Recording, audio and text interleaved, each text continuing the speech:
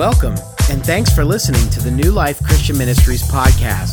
If you'd like more information about New Life or for more podcasts and other media, go to newlifexn.org. Good morning.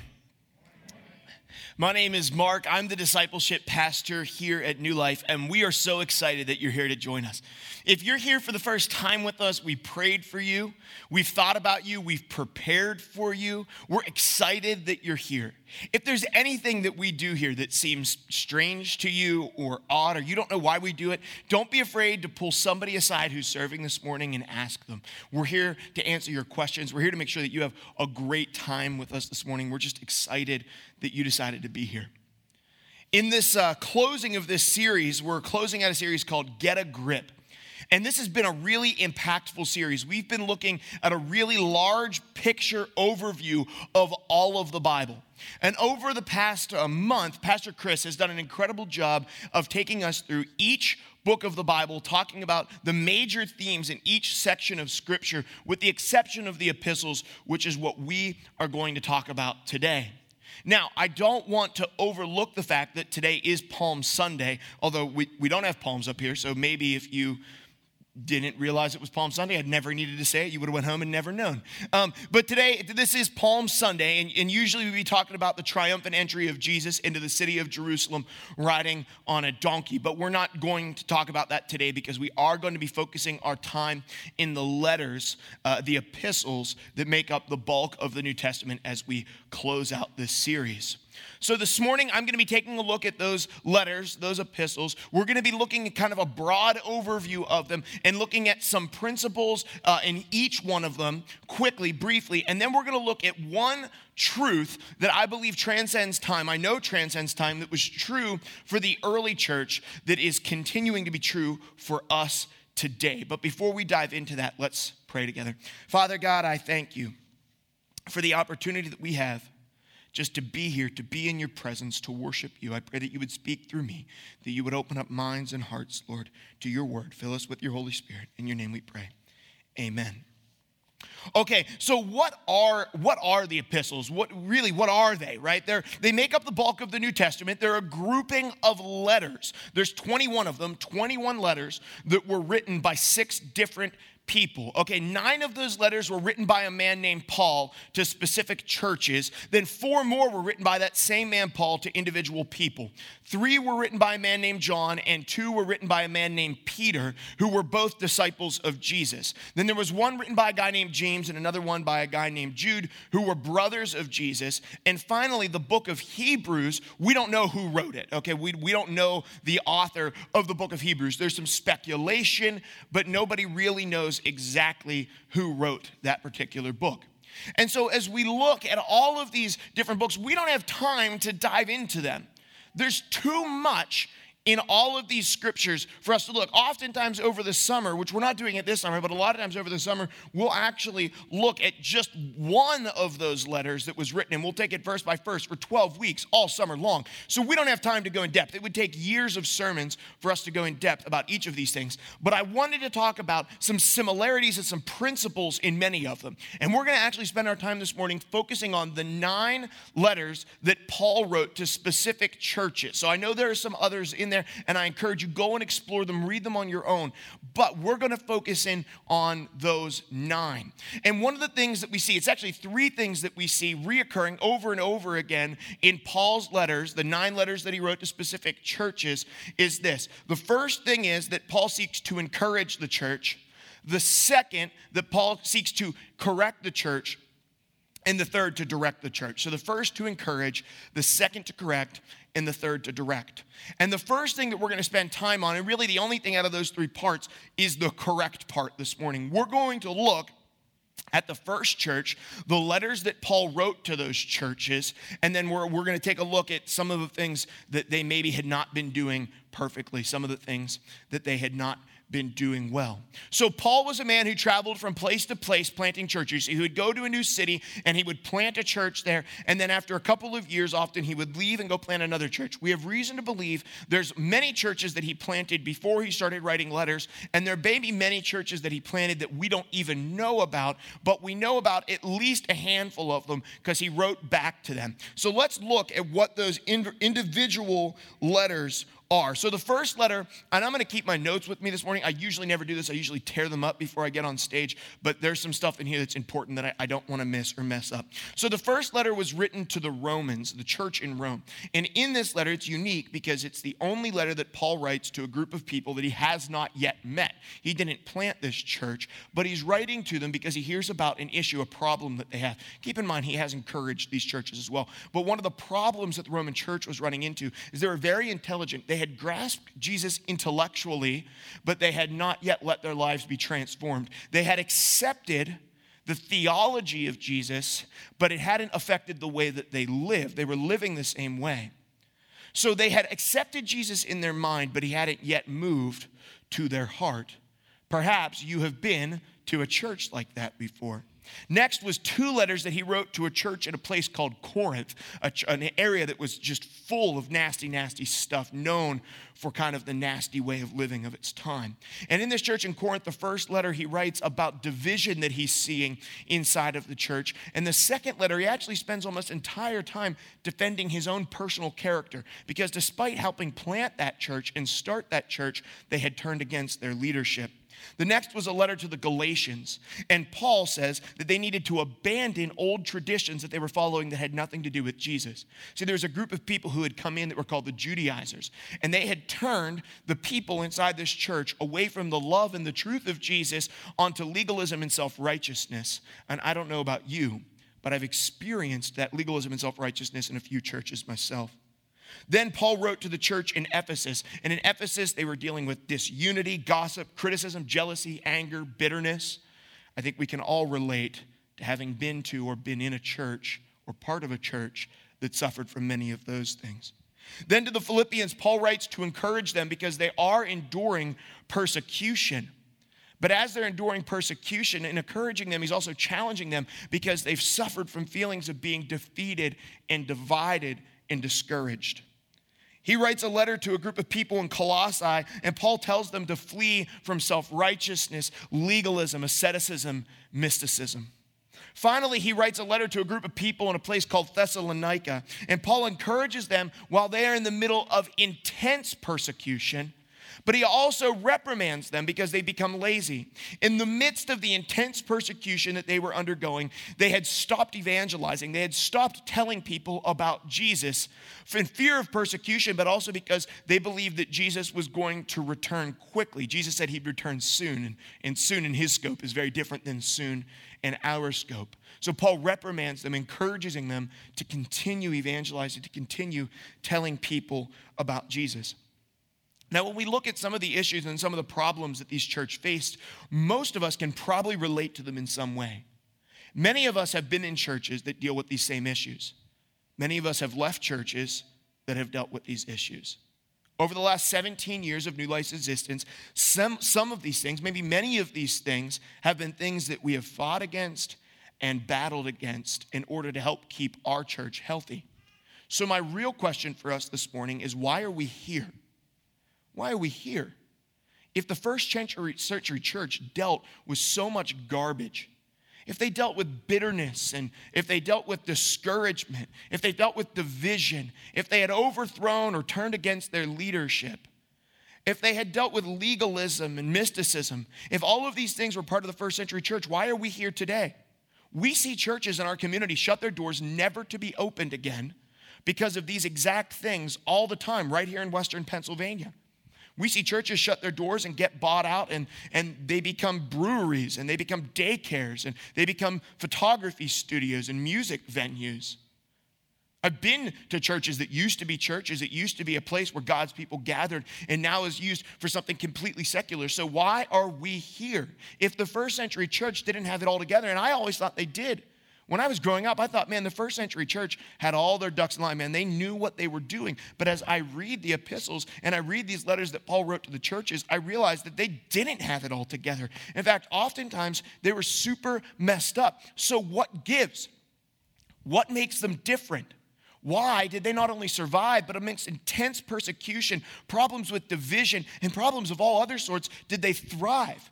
As a product of their testimony, the church has grown, and the gospel of Jesus Christ has been preached in millions of churches ever since. What was the difference? Well, I'll give you a clue. The difference wasn't us.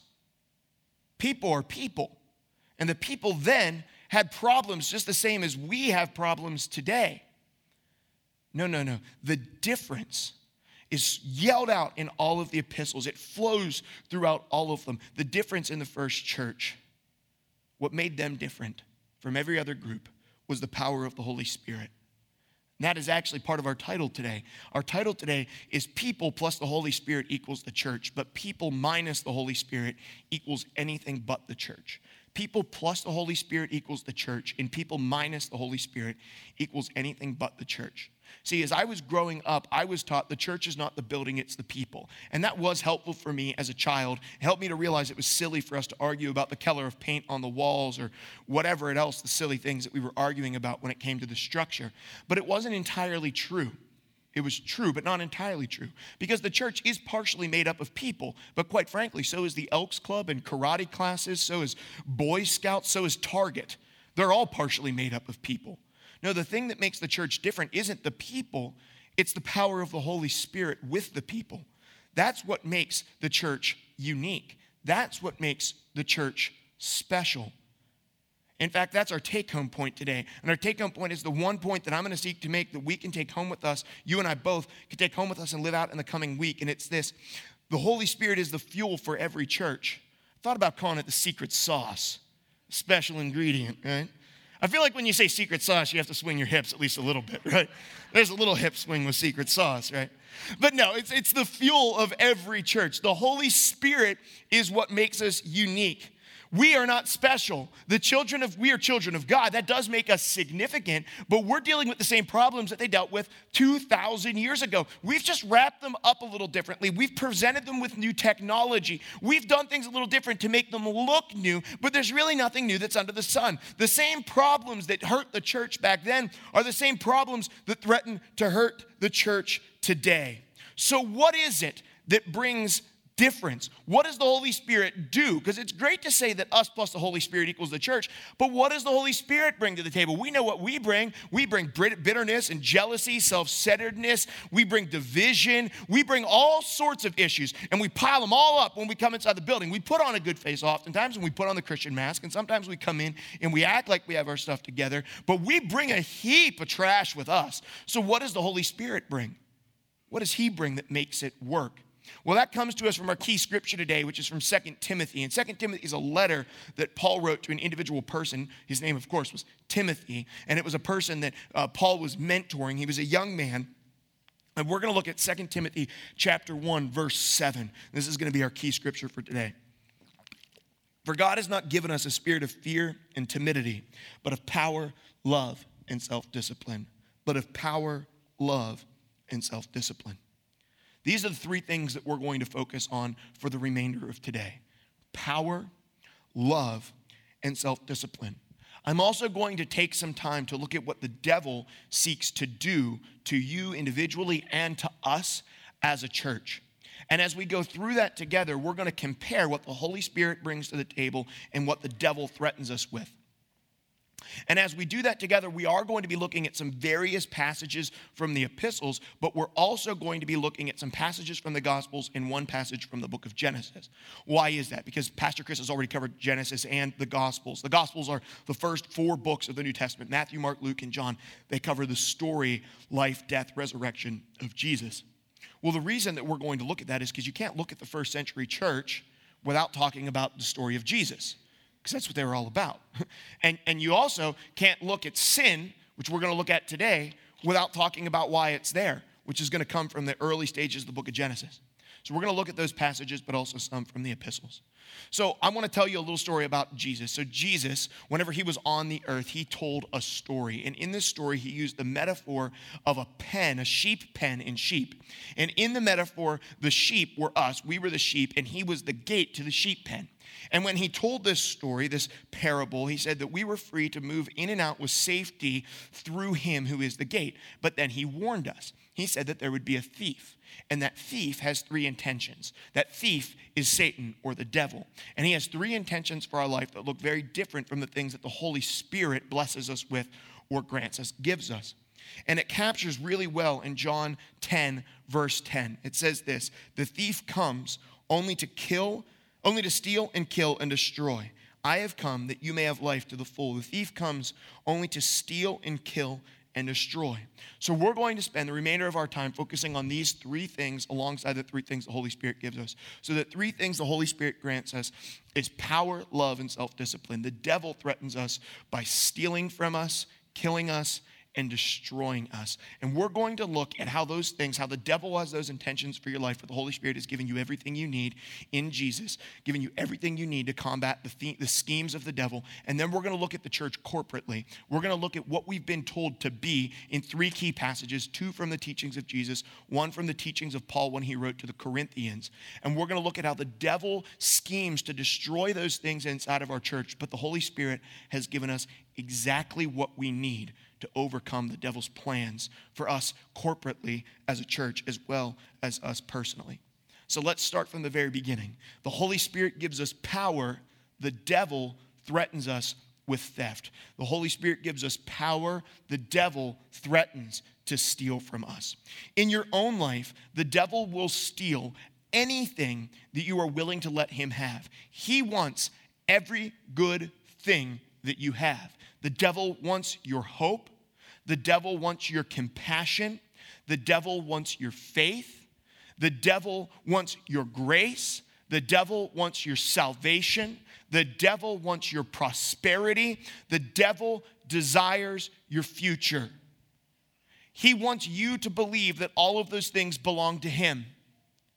And if you're here today and you have ever felt destitute, if you've ever felt like you were at the end of yourself, if you've ever felt like you had no future, if you've ever been hopeless, if your faith has ever faltered, if you've ever been in an intense season of doubt, if everything has ever looked dark and you didn't know how there would ever be light in your life again, then I have an encouragement for you today, because that was never God's plan for your life. In fact, the Word of God says that the Word of God says that He has had intentions to prosper you and to give you a future. He's had intentions to prosper you and give you a future. Those things being stolen from you have always been the plan of Satan and have never been the plan of your Father in heaven. Satan wants you to believe that not only do you not deserve those things, those good things that he wants to take from you, but he wants you to believe the lie, the deceit, that those things truthfully belong to him. But if you are in Jesus today and you know Jesus as your Savior and Lord, then I have a word of encouragement for you.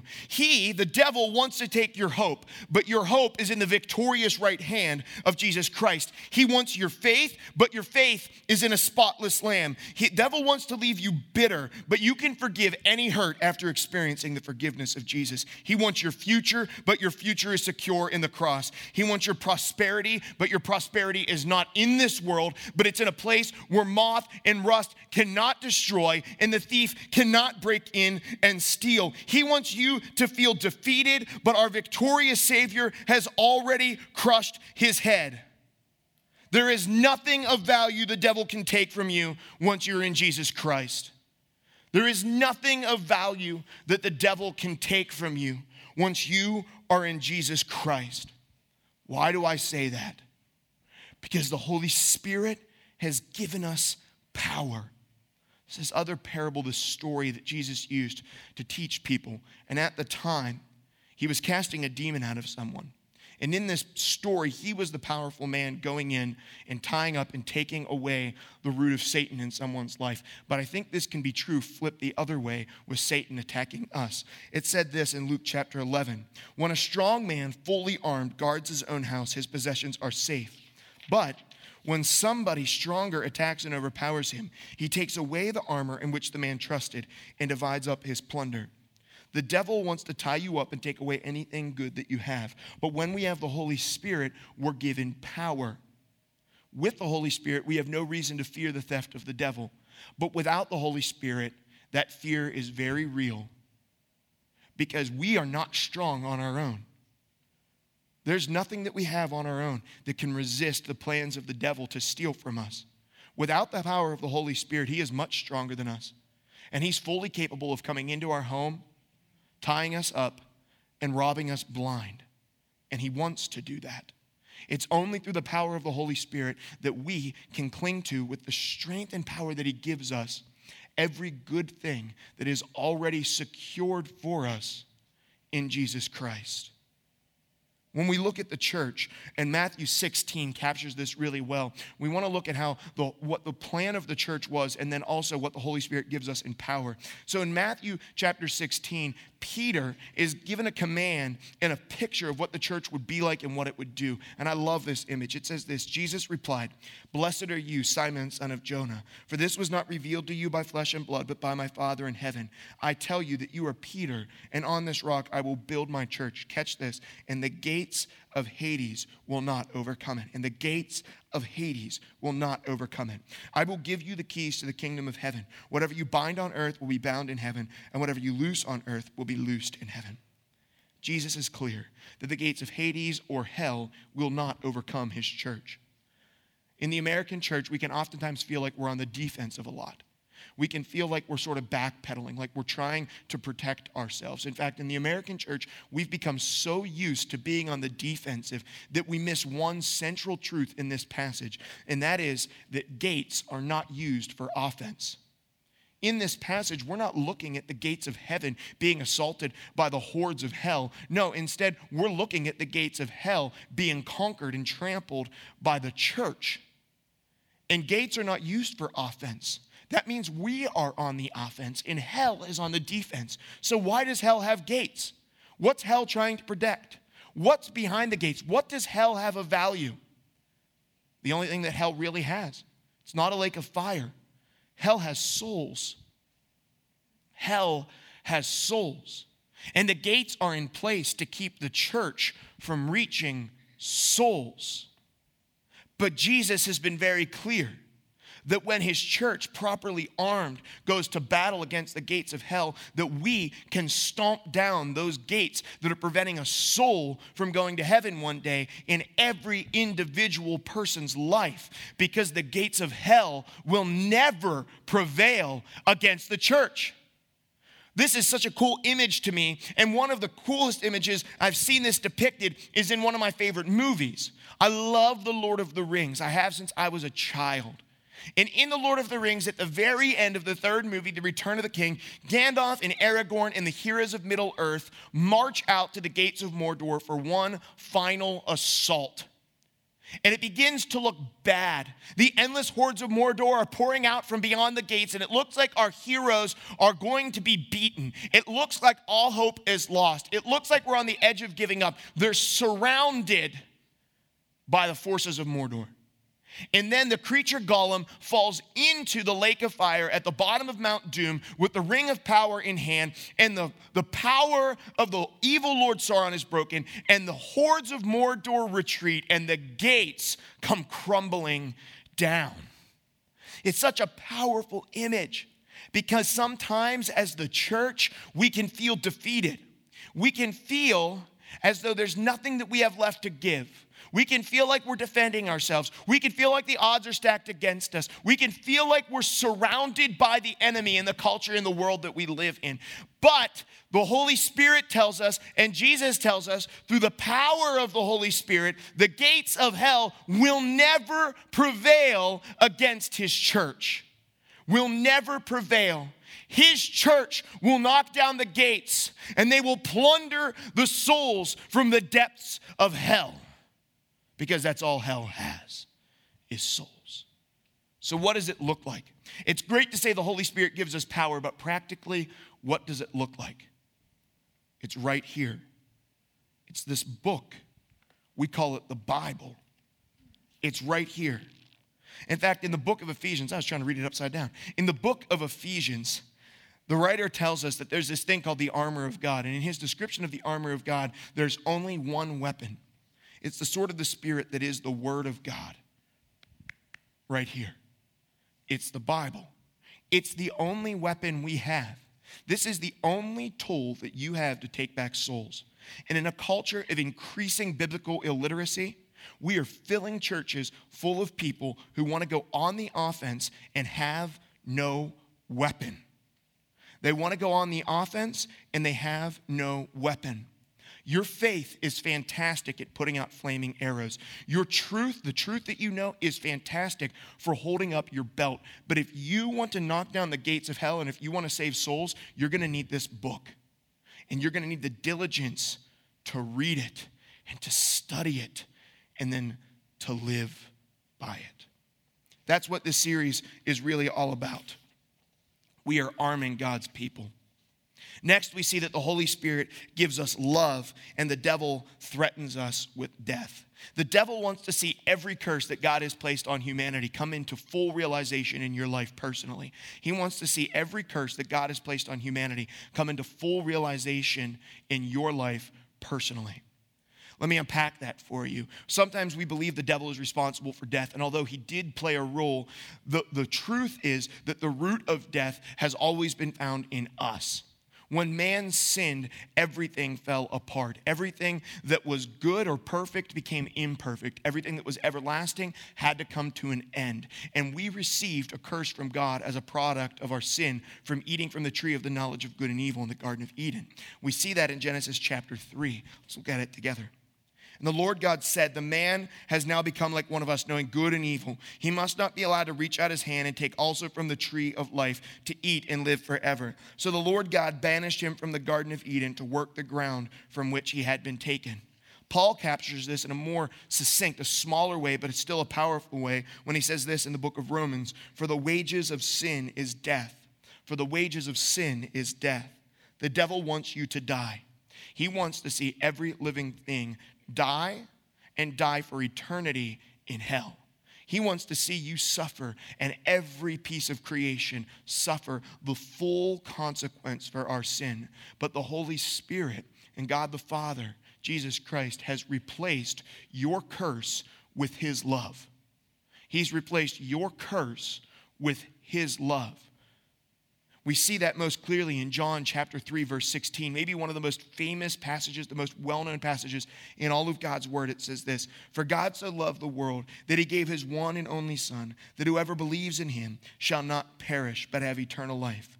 Where the devil offers us death and desires to keep us from salvation, God offers us love, and through that love, he offers us the opportunity for a new life. While the devil wants to steal and lock away every soul that he can in the gates of hell, God has offered you an opportunity for new life. There's no reason to die anymore because we've been offered everlasting life through the love of the Father.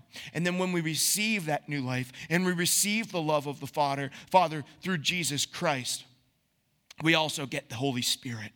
And when we receive the Holy Spirit, not only has God given us love and through love a new life, but the Holy Spirit pours out an abundance of love. The Holy Spirit pulls out an abundance of love so that you may offer everyone you know new life. It goes back, right? We receive the love of God, and through receiving the love of God, we're given a new life. Then we receive the Holy Spirit. The love is poured out in us in abundance in such a way that we can then pour that love out to others so that they may also receive a new life. It goes like that, over and over. So God has given us an abundance of love. As the church, the devil will do everything he can to see the church shut its doors. He desires to kill every church, every movement, every revival. He wants to squelch every group of people empowered by the Holy Spirit. And normally, he does that through the demonic force of division. The Holy Spirit, oops, that's the wrong one. If the devil can divide the church, he can often conquer the church. If the devil can divide the church, he can often conquer the church. The devil seeks to kill this church. He doesn't want it to persist. He wants to see anything happen in this building except what's happening. And his number one tool for killing it is division. But that was never Jesus' desire for his church. In fact, through the power of love and the Holy Spirit, he gave us exactly what we need to counter division. And we see that in John 13. It says this, "A new command I give to you, love one another as I have loved you. So you must love one another. By this, everyone will know that you are my disciples if you love one another." Love is our source of identity. And we will be identified and unified by the way that we love one another and the way that we love those in the world around us. When we love one another, it's very hard to be divided.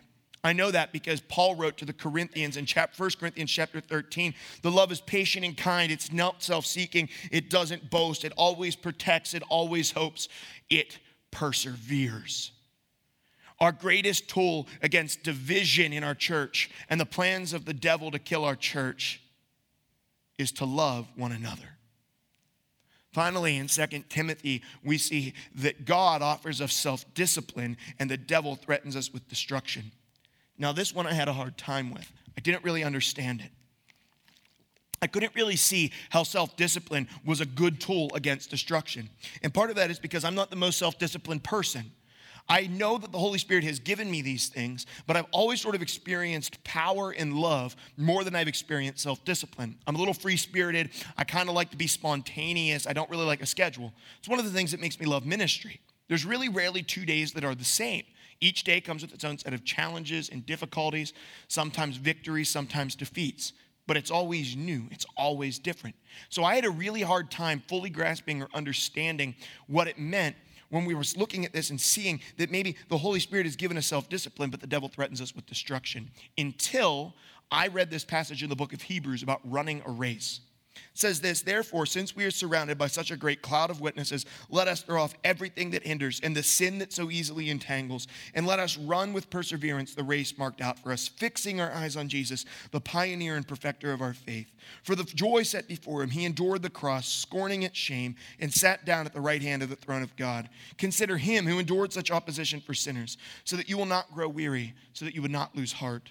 The Apostle Paul speaks in a very similar way when he writes to the Corinthians. He says, "Do you not know that in a race all the runners run, but only one gets the prize? Run in such a way as to get the prize. Everyone who competes in the games goes into strict training. They do it to get a crown that will not last, but we do it to get a crown that will last forever. Therefore, I do not run like someone running aimlessly, and I do not fight like a boxer beating the air. No, I strike a blow to my body and I make it my slave, that after I have preached to others, I myself will not be disqualified for the prize." The devil wants to destroy your prize. He wants you to become complacent. He wants you to be apathetic and comfortable. He wants you to give in to your temptations, turn a blind eye to injustice, deny your calling, neglect the poor, the widow, and the orphan. He wants you to choose convenience over righteousness. He wants you to choose convenience over righteousness. I'm going to say it one more time. He wants you to choose convenience over righteousness. He wants you to live a life that is aimless and without purpose. He wants you to be destroyed by feelings of inadequacy and fear. The Holy Spirit instead offers you the ability to find freedom and ability in self-discipline. See, sometimes we think that self-discipline leads us to less freedom, but self-discipline always leads us, discipline in general, will always lead us to more freedom and new ability. Let me unpack that for you. Several years ago, I tried to learn how to play piano, and as it turns out, I'm terrible at it, and I quit. I did not have the self-discipline required to make it very far. My hands can't do two different things at once. Can't figure it out. Anyway, if you decided today that you wanted to learn how to play piano, you would have to start with the self-discipline of practicing every day, maybe going to lessons every week. You might have to discipline your spending because you might need to buy a piano to have at your own home so that you could play at home and practice at home. But if you started that self-discipline and you were consistent in it, you would be gifted with new ability and the ability to play music, but you'd also be gifted with freedom and the opportunity to go off the music, to write your own music, to fill your home with music. It's the same if you were trying to run a race or a marathon. At first glance, I thought, no, I'm not running a marathon today. And maybe you aren't either. Maybe you are, and that's cool, but you weren't at one time. But if you wanted to run a marathon, you would have to start training for that. And as you trained and you practiced the self-discipline of running every day, you would be granted with new ability in the form of being able to run a marathon, but you'd also be granted with new freedom in the chance to do things that you were never able to do before. The same is true in our walk with Jesus Christ.